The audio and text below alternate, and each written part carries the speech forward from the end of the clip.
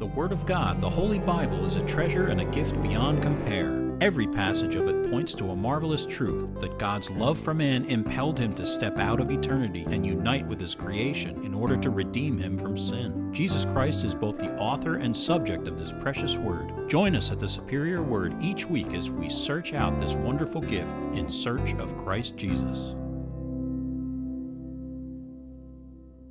Psalm 36. To the chief musician, a psalm of David, the servant of the Lord. An oracle within my heart concerning the transgression of the wicked. There is no fear of God before his eyes, for he flatters himself in his own eyes. When he finds out his iniquity, and when he hates, the words of his mouth are wickedness and deceit. He has ceased to be wise and to do good. He devises wickedness on his bed. He sets himself in a way that is not good. He does not abhor evil.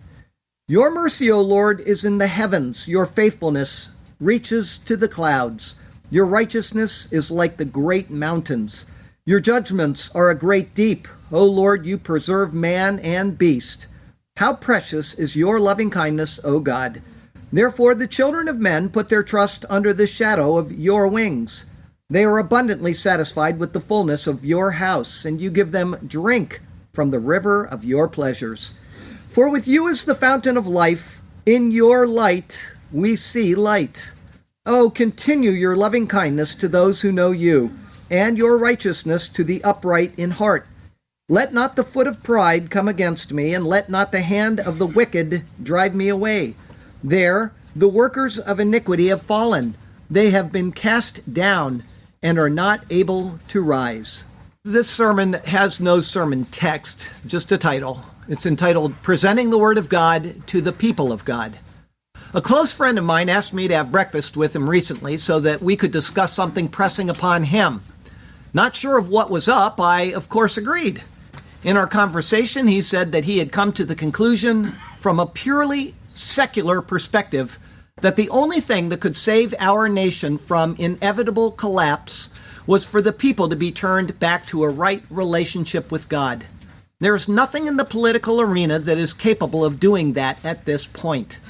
I think his thoughts are based on the fact that there is really no other avenue that will stop the fast-paced moral slide into the abyss that is occurring in the nation, and indeed, the entire world. There is no doubt that unless this unholy tide is stemmed, it will be too late in a very short time. Indeed, it may be too late even now.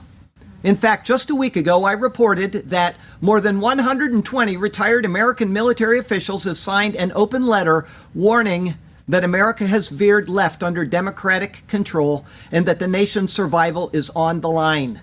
They said, under a Democrat Congress and a current administration, our country has taken a hard left turn towards socialism and a Marxist form of tyrannical government, which must be countered now by electing congressional and presidential candidates who will always act to defend our constitutional republic.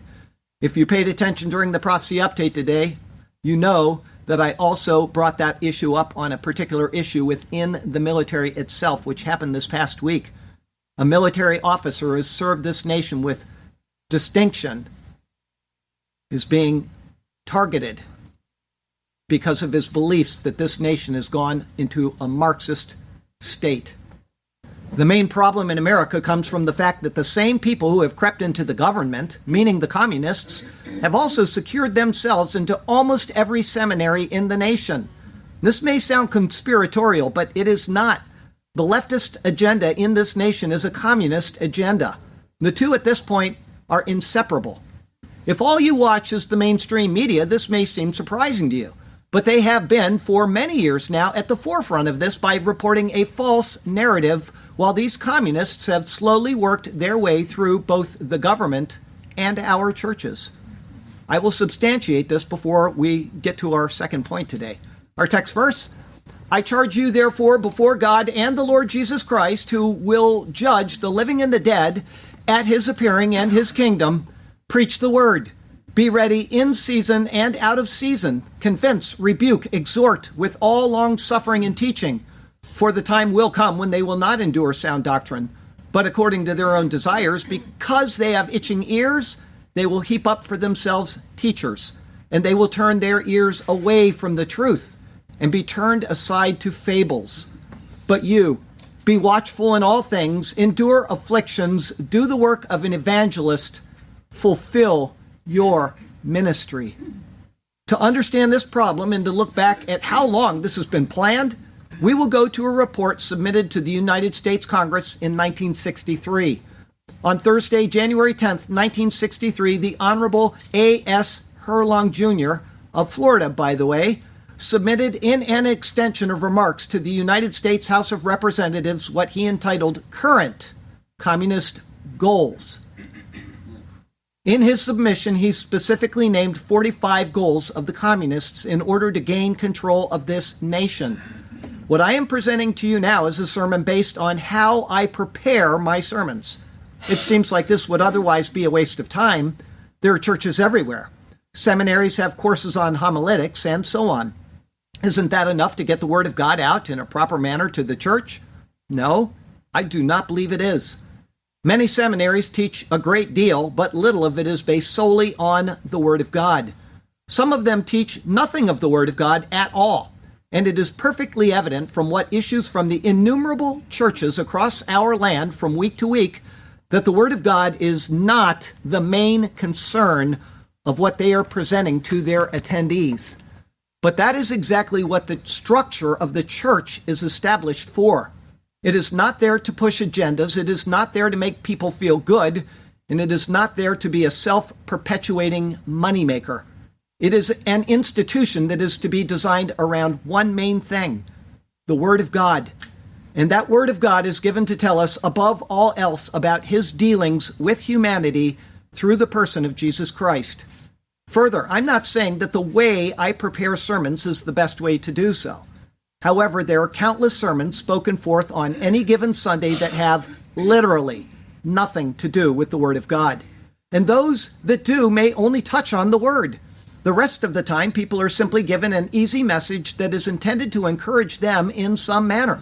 This is not a proper way of informing people about the contents of the Word of God. Whatever these people are being taught in seminary, it is not enough. That is perfectly evident. And so I will convey to you my own method of sermon preparation so that any who truly cares about the Word will be able to follow this path without all of the learning curve that I had to go through over these past 10 years or so in order to come to where I am now. The truth is, though, that this would be unnecessary if pastors were properly trained in the biblical text and proper theology, and also if they were willing to spend the necessary time it takes to prepare and present the type of sermons to their congregations that would protect their flocks from the damage inflicted by such ungodly people within the society. This is not a sermon on either politics or communism, but these points must be understood as, at least in part, a basis for understanding why such a sermon is deemed by my friend to be necessary at all. Our churches have been led down a sad path of theological apostasy, and the only way to rectify that is to turn ourselves to what is sound and reasonable. And this is to be issued forth from any pastor who truly feels the weight of his responsibility to the flock that he presents himself to each week. Immensely important things like exalting the Word of God that tells us about Jesus Christ in our church gatherings are to be found in His superior Word. And so let us consider that precious Word once again, and may God speak to us through His Word today, and may His glorious name ever be praised. I have a few thoughts for you today. The first one is an unholy agenda. With the thought in mind that I said earlier about the leftist agenda in the United States actually becoming a communist agenda, and that it is being championed by the Democrat Party, I need to substantiate that before we go on. And so of the 45 points submitted by Representative Herlong to the United States House of Representatives in 1963 that I mentioned a moment ago, please consider the following 28. I'm not going to give you any commentary on them. I just want you to listen to them. 13, do away with all loyalty oaths. 15, capture one or both of the political parties in the United States. 16, use technical decisions of the courts to weaken the basic American institutions by claiming their activities violate civil rights. 17, get control of the schools. Use them as a transmission belt for socialism and current communist propaganda. Soften the curriculum. We saw that in today's update at least 3 times. Get control of teachers, associations, put the party line in textbooks. 18, gain control of all student newspapers. I could say the word done after every one of these right now, and you would know that it is true. 19, use student riots to foment public protests against programs or organizations which are under communist attack. 20, infiltrate the press. Get control of book review assignments, editorial writing, and policy-making positions. 21, gain control of key positions in radio, TV, and motion pictures. 22, continue discrediting American culture by degrading all forms of artistic expression, like the sailor statue downtown that I mentioned earlier. An American communist cell was told to eliminate all good sculpture from parks and buildings, substitute shapeless, awkward, and meaningless forms. Go down to the Bayfront today. 23, control art critics and directors of art museums. Our plan is to promote ugliness, repulsive, meaningless art. 24, eliminate all laws governing obscenity by calling them censorship and a violation of free speech and free press. 25, break down cultural standards of morality by promoting pornography and obscenity in books, magazines, motion pictures, radio, and TV. 26, present homosexuality, degeneracy, and promiscuity as normal, natural, and healthy. 27, infiltrate the churches and replace revealed religion with social religion. Discredit the Bible and emphasize the need for intellectual maturity, which does not need a religious crutch. 28, eliminate prayer or any phase of religious expression in the schools on the grounds that it violates the principle of separation of church and state. And then Representative Herlong added into his comments, remember these goals were published to expose them in 1958, and it happened while he was standing there in front of the Congress during his tenure that was introduced and passed. He asks, coincidence? 29, discredit the American Constitution by calling it inadequate, old-fashioned, out of step with modern needs. Our second previous president did this all the time. A hindrance to cooperation between nations on a worldwide basis. 30, discredit the American founding fathers. Present them as selfish aristocrats who had no concern for the common man. 31, belittle all forms of American culture and discourage the teaching of American history on the ground that it was only a minor part of the big picture. Give more emphasis to Russian history since the communists took over. 32, support any socialist movement to give centralized control over any part of the culture, education, social agencies, welfare programs, mental health clinics, and so on. 33, eliminate all laws or procedures which interfere with the operation of the communist apparatus. 35, discredit and eventually dismantle the FBI. Well, you don't need to when it's been taken over by communists. 36, infiltrate and gain control over more unions. 37, infiltrate and gain control of big business. 38, transfer some of the powers of arrest from the police to social agencies. That's coming up in next week's update unless I drop out the article. Treat all behavioral problems as psychiatric disorders which no one but psychiatrists can understand or treat. 39, dominate the psychiatric profession and use mental health laws as a means of gaining coercive control over those who oppose communist goals. 40, discredit the family as an institution. Encourage promiscuity and easy divorce. 41, emphasize the need to raise children away from the negative influence of parents. Attribute prejudices, mental blocks, and retarding of children to suppressive influence of parents. Anybody watch The Simpsons lately? 42, create the impression that violence and insurrection are legitimate aspects of the American tradition. That students or special interest groups should rise up and use united force to solve economic, political, or social problems. This was 1963, almost 60 years ago. If we were to go over each of these points, even with only a broad brushstroke of printed articles from the past year, we would be able to identify that almost each and every one of them has been carefully and meticulously introduced, pursued, and fully completed within one party of the United States of America, the Democrat Party. This is unquestionable, it is without controversy, and it is beyond contestation. Our government has been fully taken over by communists, and we have let it happen. Amen. Above all, because we have replaced our faith in God with false idols of prosperity, wealth, consumption, moral turpitude, and even downright depravity. And sadly, it is the church that has often been at the forefront of this amazingly precipitous decline. Of all of these 45 points, the most important one, though only listed in position 27, says infiltrate the churches and replace revealed religion with social religion, discredit the Bible, and emphasize the need for intellectual maturity, which does not need a religious crutch. That is the most important of every one of them that I read. The reason this is the most important one is that if proper religion were maintained within the churches of our nation, none of these other points would have occurred. We would have remained on guard. We would not have allowed sexually, politically, and morally deviant people to overtake our society. And we surely would not have allowed the Democrat Party of these United States to succeed in destroying the foundational Christian underpinnings of this nation.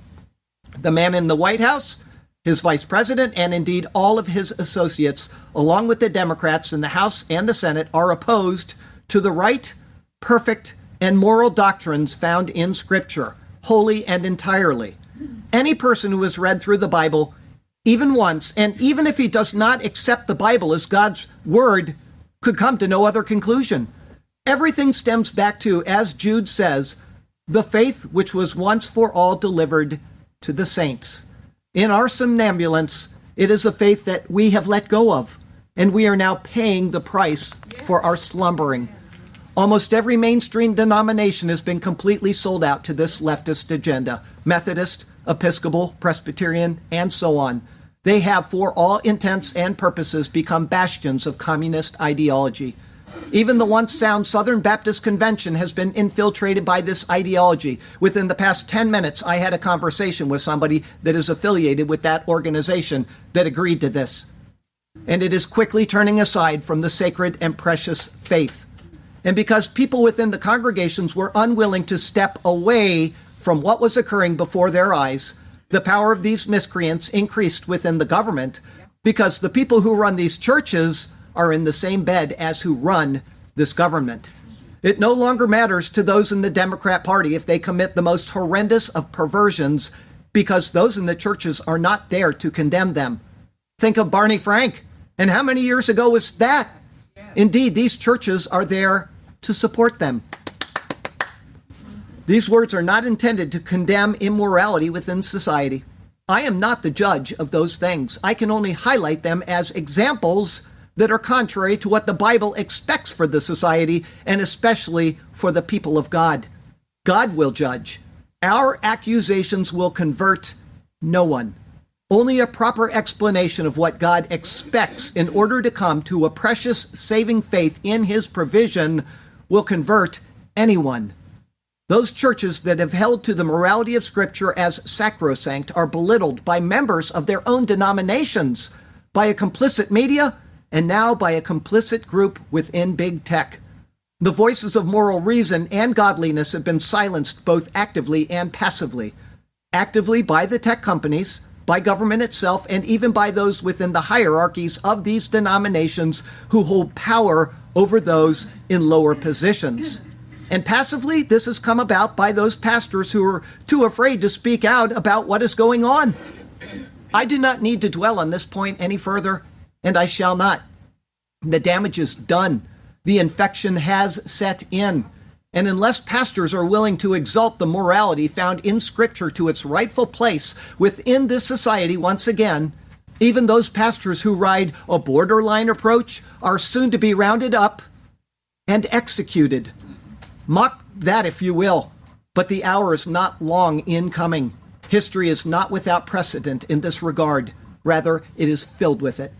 When faced with their own demise, most pastors will, sadly, simply step off the borderline and set their feet onto the left of it, aligning themselves with the forces of iniquity that they are too terrified of to speak out against any longer. Yes, I suppose most will choose this path when that time comes. The woman was enticed and she ate of the fruit. She passed it on to Adam and he ate it as well. He became the second willing recruit, and together they left a sad story to tell. Their eyes were opened to their exposed state. They realized that life in sin just ain't so great. They sewed together figs to hide their shame and made coverings that just wouldn't suffice. The Lord questioned them about their hiding game, and they realized that sin just ain't so nice. "Where are you?" called the Lord, though he already knew. I was hiding because I realized something wasn't right. I was afraid to answer. I'm naked. Yes, it's true. And so I hid myself like a shadow in the night. Who told you that you were naked? What is this that you did do? Have you taken of the fruit which I told you not to eat?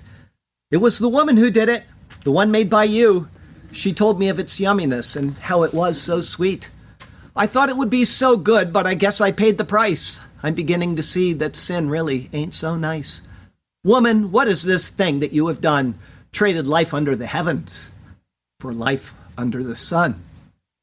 Oh, my Lord, it was the serpent. He deceived me and I ate, and now I'm seeing that sin just ain't so great. Oh, God, that we could take it back and undo what we have done. Life was wonderful under the heavens, but it's terrible under the sun. What can we do to make things right? Where can we turn to be healed? How long will we be cast from your sight? How long until the grave is unsealed? I have a plan, children, but you'll have to wait. Many years under the sun, toiling in the heat. But I will someday open wide heaven's gate, when my own son, the devil, does defeat. I will send my own son, the devil, to defeat. Our second thought today, how my sermons are prepared. For those preachers who are set and ready to put as first position the lives that they have been called to, it means hard work is ahead. It is undoubtedly true that most pastors do not write their own sermons. Some have their staff write them so they can deliver them with panache on Sunday morning. There are books with formatted sermons already available. Sermons can be downloaded from the internet. They can be purchased from innumerable people who will do the work for them so that they can get back to the more important issues of the ministry, be it a day of golfing each week or some other time of leisure that would otherwise be unheard of if they truly devoted themselves to the calling set before them. I work 7 days a week from 3 a.m. till after 6 p.m. most days. There's very rarely free time. As far as these people, this should not be. Though you will not find this in Scripture, I am of the belief that no sermon should ever be preached by a pastor that he has not personally put together after struggling in the battle of preparing it. If he cannot do this one thing, this most important thing for those he is shepherding, he should not be their shepherd. Congregations should find out where their pastor's sermons come from. If they are not from him and his personal studies, then what he is preaching is the work of another, and the doctrine may or may not even be what he believes. But it is the doctrine presented by the pastor that guides the church, and it is the church alone that can stand against the unholy tide flooding the nations of this world. And before going on, a note of correction for those pastors who are willing to speak out from the word concerning the moral issues of the society. And this will upset some, I don't care. The term Judeo-Christian values is not a sound or appropriate way to refer to the values of the nation they are trying to return morality to. Pastors may put forth terms such as biblical values, or they may be more specific and say Christ-centered biblical values. But the term Judeo-Christian values exalts the faith, whatever that may be, of Jews who do not believe in Christ, to the same level as those people, Jew or Gentile, who do. It is a perverse term that should never have become a part of the standard lexicon of faithful preachers of the Word of God. The entire body of Scripture, Old Testament and New, cannot be properly understood or explained without Jesus Christ being the central focus of what is being presented from Scripture. Jesus made that explicit in John chapter 5. you search the Scriptures, for in them you think you have eternal life. And these are they which testify of me. But you are not willing to come to me that you may have life. He goes on, do not think that I shall accuse you to the Father. There is one who accuses you, Moses, in whom you trust. For if you believe Moses, you would believe me, for he wrote about me. But if you do not believe his writing, how will you believe my words? Before going on, I typed these sermons for Deuteronomy 21 over the past 4 weeks. I would like everybody to go home and read Deuteronomy 21 and find Jesus in every single verse. Go home and do it. And then you can give the sermon for me, because it is marvelous what is in those verses. It is unconscionable for the preacher to preach in the church of the saints of Jesus Christ without clearly demonstrating each and every week that this precious word of God, conveyed to us by God through men of God, points to his workings in redemptive history, completely and entirely, with Jesus Christ as the focus of what God is doing. And finally, before I explain the mechanical how of preparing a sermon as I do, I will say this clearly and without ambiguity. No person should be allowed into the pulpit to preach on the Word of God unless he is fully versed in the Word of God. If he has not read the Bible through innumerable times, and if he does not commit to reading this word every single day of his life, first thing in the morning and last thing at night, he should not be your preacher. Any person can go to the streets and share the gospel, even preach the gospel. But for a complete and well-prepared analysis of God's word from the pulpit, that person must be fully aware of the contents of the entire body of Scripture. This does not mean the various theologies of Scripture that anyone can learn in a seminary without knowing the Word of God. This means knowing the Word of God so that they can tell when the theologies of Scripture are being improperly taught to them when they attend seminary. We have put the cart before the horse by sending people unaware of Scripture off to seminary to learn doctrine. Proper doctrine is derived from an analysis of Scripture. Scripture is not to be interpreted from man-derived doctrines. No wonder we are in the pickle that we are in. When a person enters a theological seminary and he is not yet well-versed in Scripture, he is subject to be taught anything, no matter how perverse, and he will accept it from that point on. Think of critical race theory. It's being taught in seminaries throughout this nation right now because those people do not understand it is not a part of the Word of God. Unless you know the Word of God, you cannot weed out what is opposed to the Word of God. This is the same model that has been introduced into our secular schools all over this nation. We are training young minds to believe a communist model of life, and this is what they will cling to, believing that what they are trained is correct for all of their days. And this all started because these communists first infected the churches of those who are now the teachers in our schools. When Alexis de Tocqueville wrote about the young democracy planted in this nation, he highlighted the religious nature of the people of this land. He was adamant that the traditional religion of America is certainly of the highest importance in the nation's statesmanship. So much was this the case that he said that our religion, our Christian faith, should be considered the first of the nation's political institutions.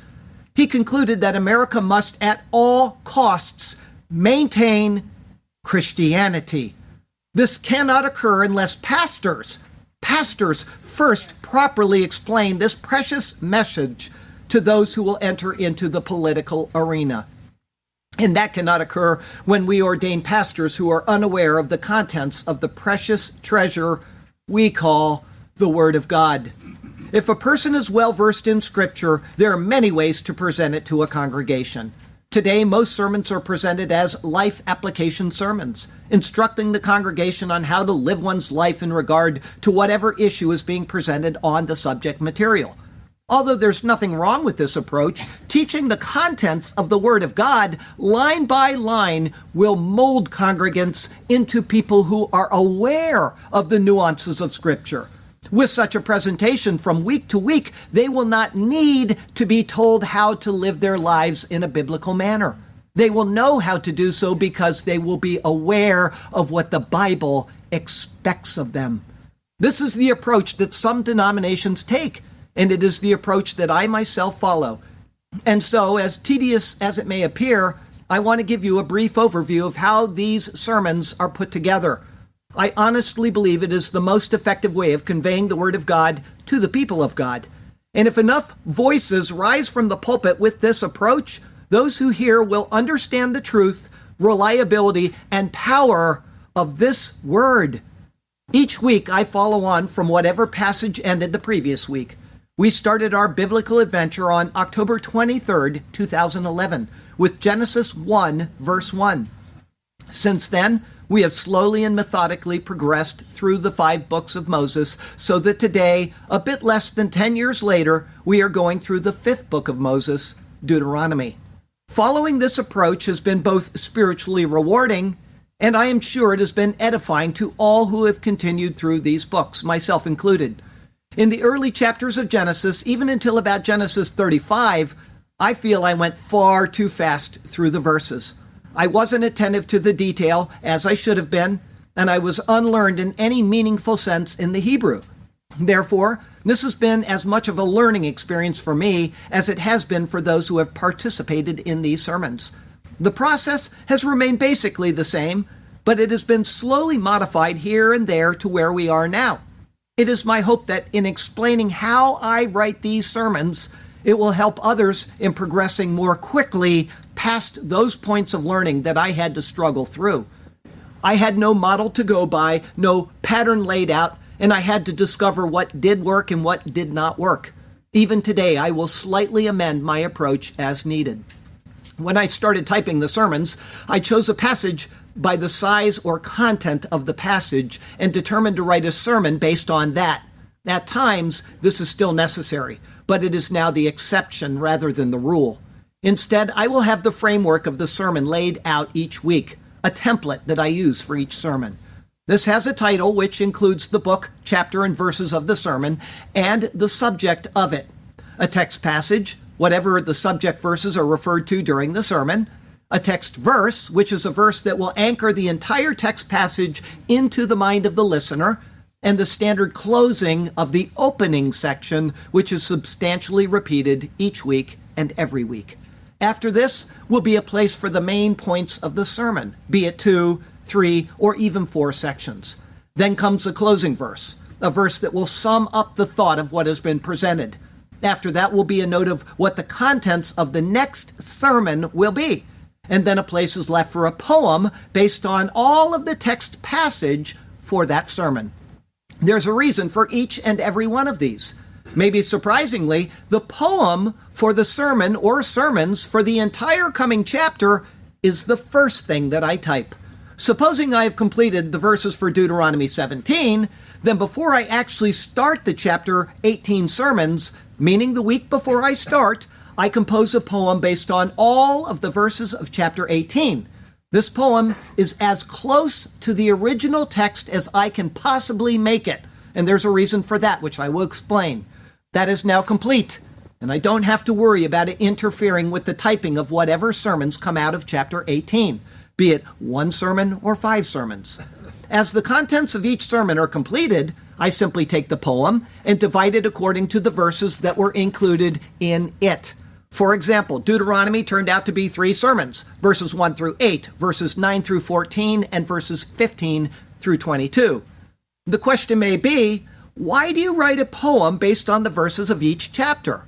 Well, being glad that you asked, I will explain.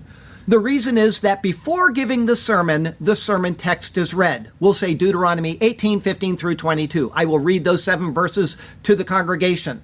After that, the sermon is given based on those 8 verses where I repeat the verse and then analyze it. After the sermon has been given, a poem based directly on those 8 verses and matching them as closely as possible is then read. In all, the sermon passage is therefore heard in 3 different ways. It is thus a memory tool for the congregation. As poetry is different in tone and makeup, Even if it is almost a mirror of the text itself, it is a completely unique memory tool. Now, I'll admit it, out of sheer laziness, because of the amount of time it takes, several times I have thought to drop this part of the sermon. And each time I thought to do so, someone has walked up to me out of the blue and said how much the poem helps them to process what they have just heard. With the format laid out and the poem done for the entire chapter, on the next Monday, I start into the sermon itself. I have the format already. I got my template laid out. And so I start by reviewing the verses that I will be going over and immediately get into analyzing the first verse. We'll say it is Deuteronomy 18, verse 15. What I do is to open at least 8 tabs on my computer. The first 6 are from BibleHub.com and are set to the following. 1. Bible Hub, a parallel of the verse being evaluated with approximately 25 different translations of that verse, all on one page. Sometimes looking at them is not necessary. Sometimes reading all 25 translations is actually necessary. It is an invaluable tool. 2. Bible Hub, the entire verse in the Hebrew with a link to Strong's Concordance for each word. Each word in Hebrew, a literal English translation for each word, and the morphology of each word. Each word is linked to those various tools, and each is meticulously reviewed by me in all 4 of these aspects as needed. If the word being looked at is new in Scripture, that is noted, and its meaning and its etymology are explained during the sermon. The introduction of new words, the number of times the words are used in Scripture, and other such information can be an integral part of understanding that passage. This may be the most important tab, and spending an hour or more on a single verse is not uncommon. 3. Bible Hub, commentaries from, this is for the Old Testament, Charles Ellicott, Joseph Benson, Matthew Henry, Albert Barnes, Jameson Fawcett Brown, John Gill, the Geneva Bible, Cambridge, and the Pulpit Commentary. 4. Bible Hub, because they couldn't all fit on one page, they added more pages for individual commentaries. The commentary of Adam Clark. 5. Bible Hub, the commentary of John Lang. 6. Bible Hub, the commentary of Kyle and Delitzsch. To get a fuller idea of what the verse is being looked at is saying, I read almost every single word of every commentary just named. This is an important step. These men have been trained in the biblical languages, and they have built their commentaries on some of the finest Bible scholars in all of church history who preceded them. With the exception of Cambridge, for an evaluation of the Bible as an inspired text, these are some of the finest commentaries available. Cambridge is terrible in this regard, and their commentaries are often worse than useless, they being a bunch of liberal scholars. And yet, their insights into the structure of the passage and their analyses of the mechanical aspects of the Hebrew are invaluable. Just this past Monday, they pointed out a gender error in Deuteronomy 21, verse 10, that not one of the 28 translations of the Bible that I read for the sermon caught. Not one of them. And not one of the scholars named above caught it either. And yet, without that, the typology of Jesus Christ in that passage would have been overlooked or it would have been flawed. Even when their conclusion concerning the meaning of the text is completely wrong, as it most often is, what they submit can often alert the reader to something nobody else ever even hints at. In other words, in their attempt to call the contents of the Bible into question, they will often bring out marvelous insights that, when thought through, do exactly the opposite. As a side note concerning Bible Hub, it is one of the best sites that I know of for the type of work I do. It is an invaluable resource, and without it, the labor involved in what I would do would go from 6 to 10 hours on Monday to 15 or even 20 hours or more.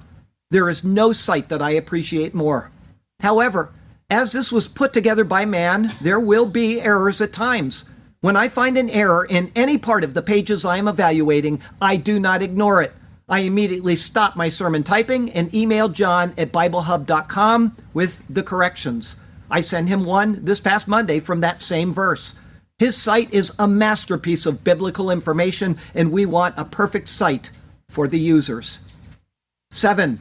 Bible Gateway, The chapter that is being evaluated, in this case Deuteronomy 18, is opened.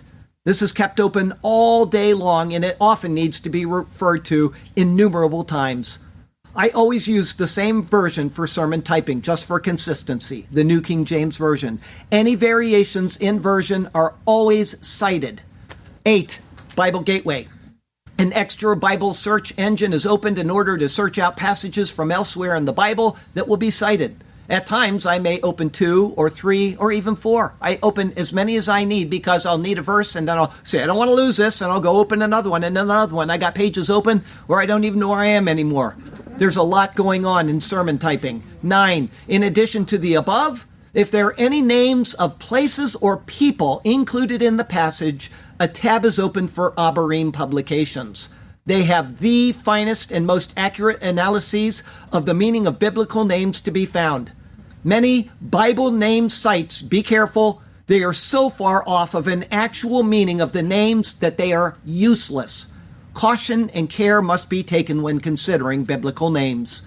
With all of these tabs open, and with reading everything involved with each of them for analyzing each verse, and then putting it together into a cohesive and understandable, well, hopefully, analysis for the congregation, I still take time to do one more thing with the verse that seemingly has nothing to do with the sermon.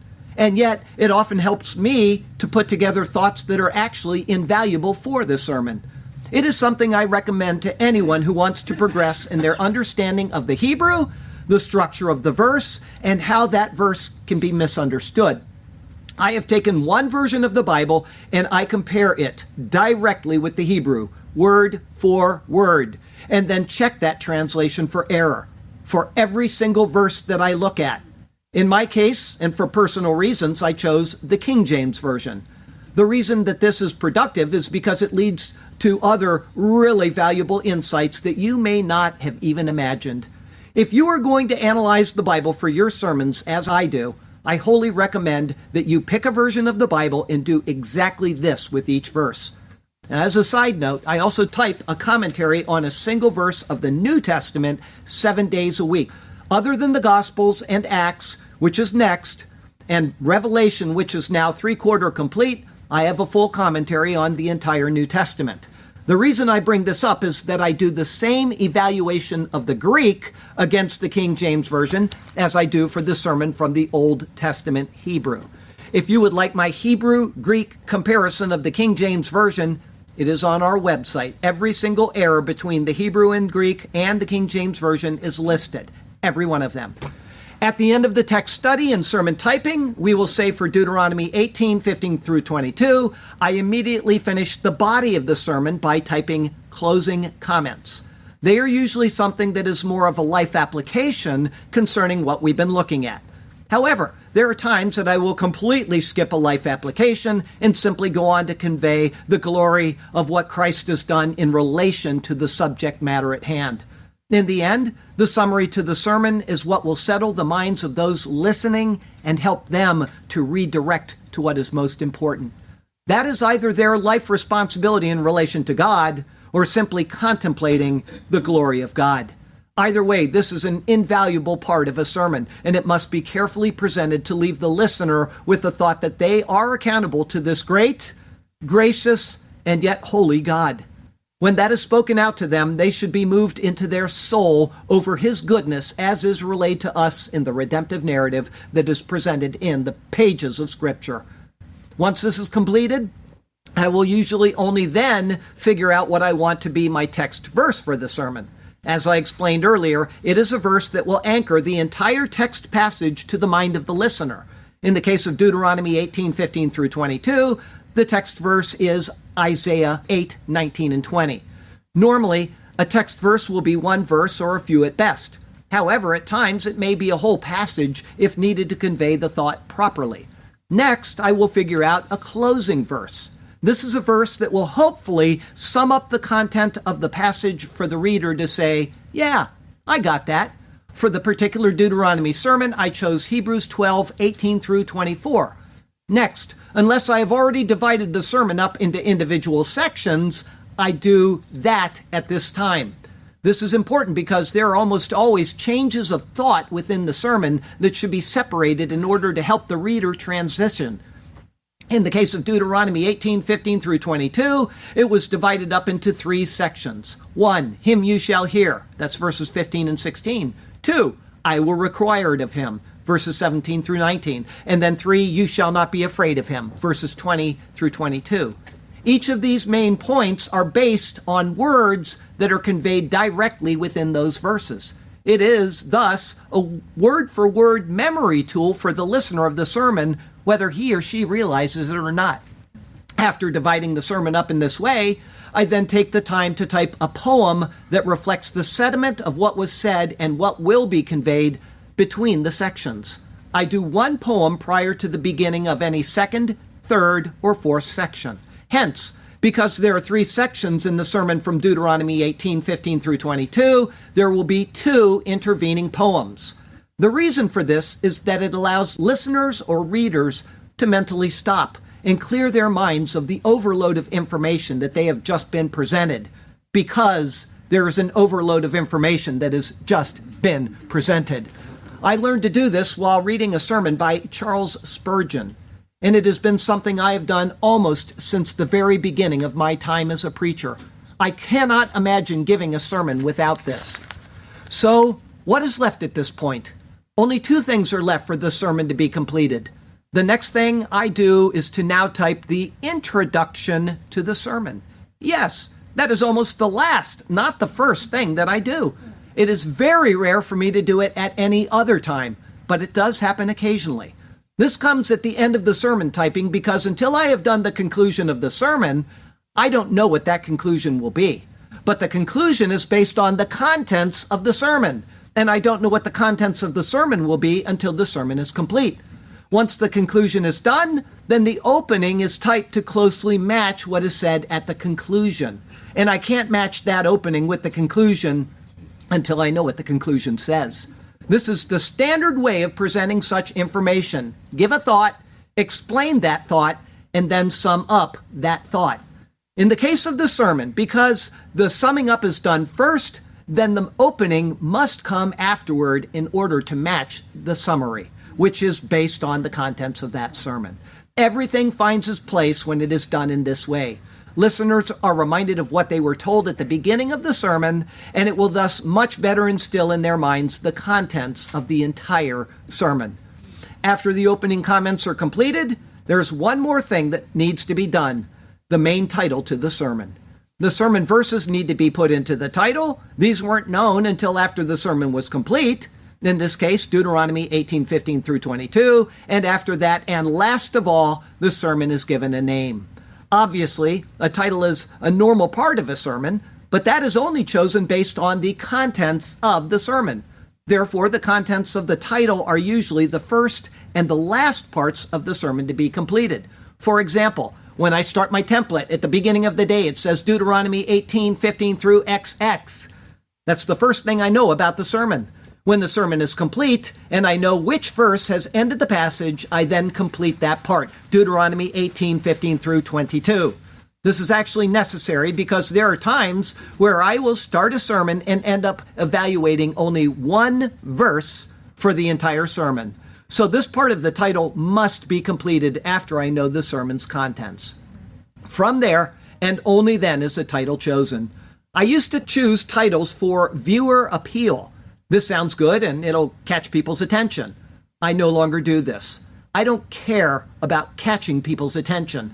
I care about a proper presentation of the Word of God. Therefore, the title is now almost always chosen directly and word for word from the sermon text. Thus, the sermon title is now complete. Deuteronomy 18:15 through 22, a prophet like Moses. This is how sermons are prepared at the Superior Word. To worship and to serve the Lord our God, eternal fellowship in the land of delight. On hallowed soil our feet will trod, and the Lord shall always be in our sight. In his light to walk and also to praise the Lamb of God who is slain, illuminated by his ever-glowing rays, no tears, no fear, no sorrow, no pain. Come to the waters and be restored. Drink and receive grace from the Lord. Heaven's door is open for all to go through, but you see it's guarded with cherub and sword. So to pass through the gate, this you must do. It is the gospel. Call on the Lord. By faith in his work and by faith alone, access is granted past heaven's sword. His blood was shed for your sins to atone. Again, I beg you, call on the Lord. Again, I implore you, call on the Lord. Our third thought today is other technical aspects. Preparing a sermon as I do does not mean that when I'm done on Monday that the sermon work is done. Not by a long shot. Unlike a life application sermon that you can type up and have ready in an hour or so and then set it aside for Sunday morning, my 7 to 10 or more hour Monday sermon typing is only a beginning step. First, a sermon that has been done in the way that I do it cannot be conveyed to the congregation with minimal notes. It cannot be looked at once and then spoken forth either.